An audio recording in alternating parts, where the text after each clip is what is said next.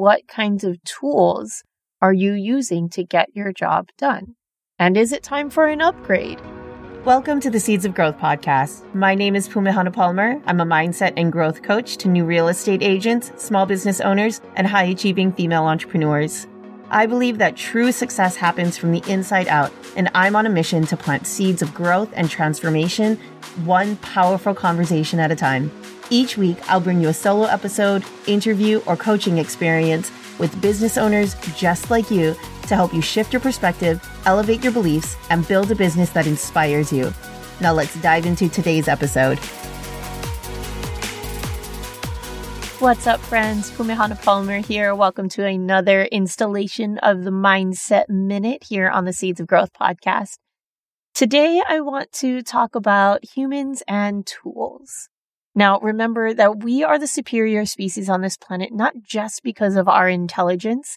I mean, it is arguable that there are other animals out there that are more intelligent than us, but it's predominantly our ability to wield and utilize tools.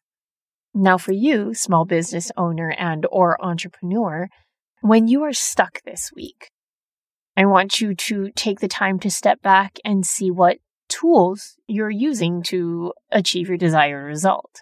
Now, these tools can look like anything from the programs and apps that you're utilizing to service your clients to the mindset and frameworks that you are using to push your business forward. What tools are you using?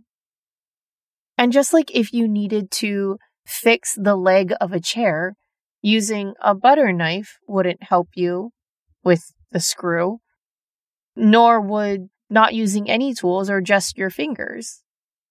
If you used a screwdriver, specifically a Phillips head or a flathead, depending on the type of screw, that would help you get the job done faster and easier. So, my friend, I ask you, what kinds of tools are you using to get your job done? And is it time for an upgrade? Thanks so much, guys. I hope this helps you. We'll see you again next time in the Seeds of Growth podcast. Aloha.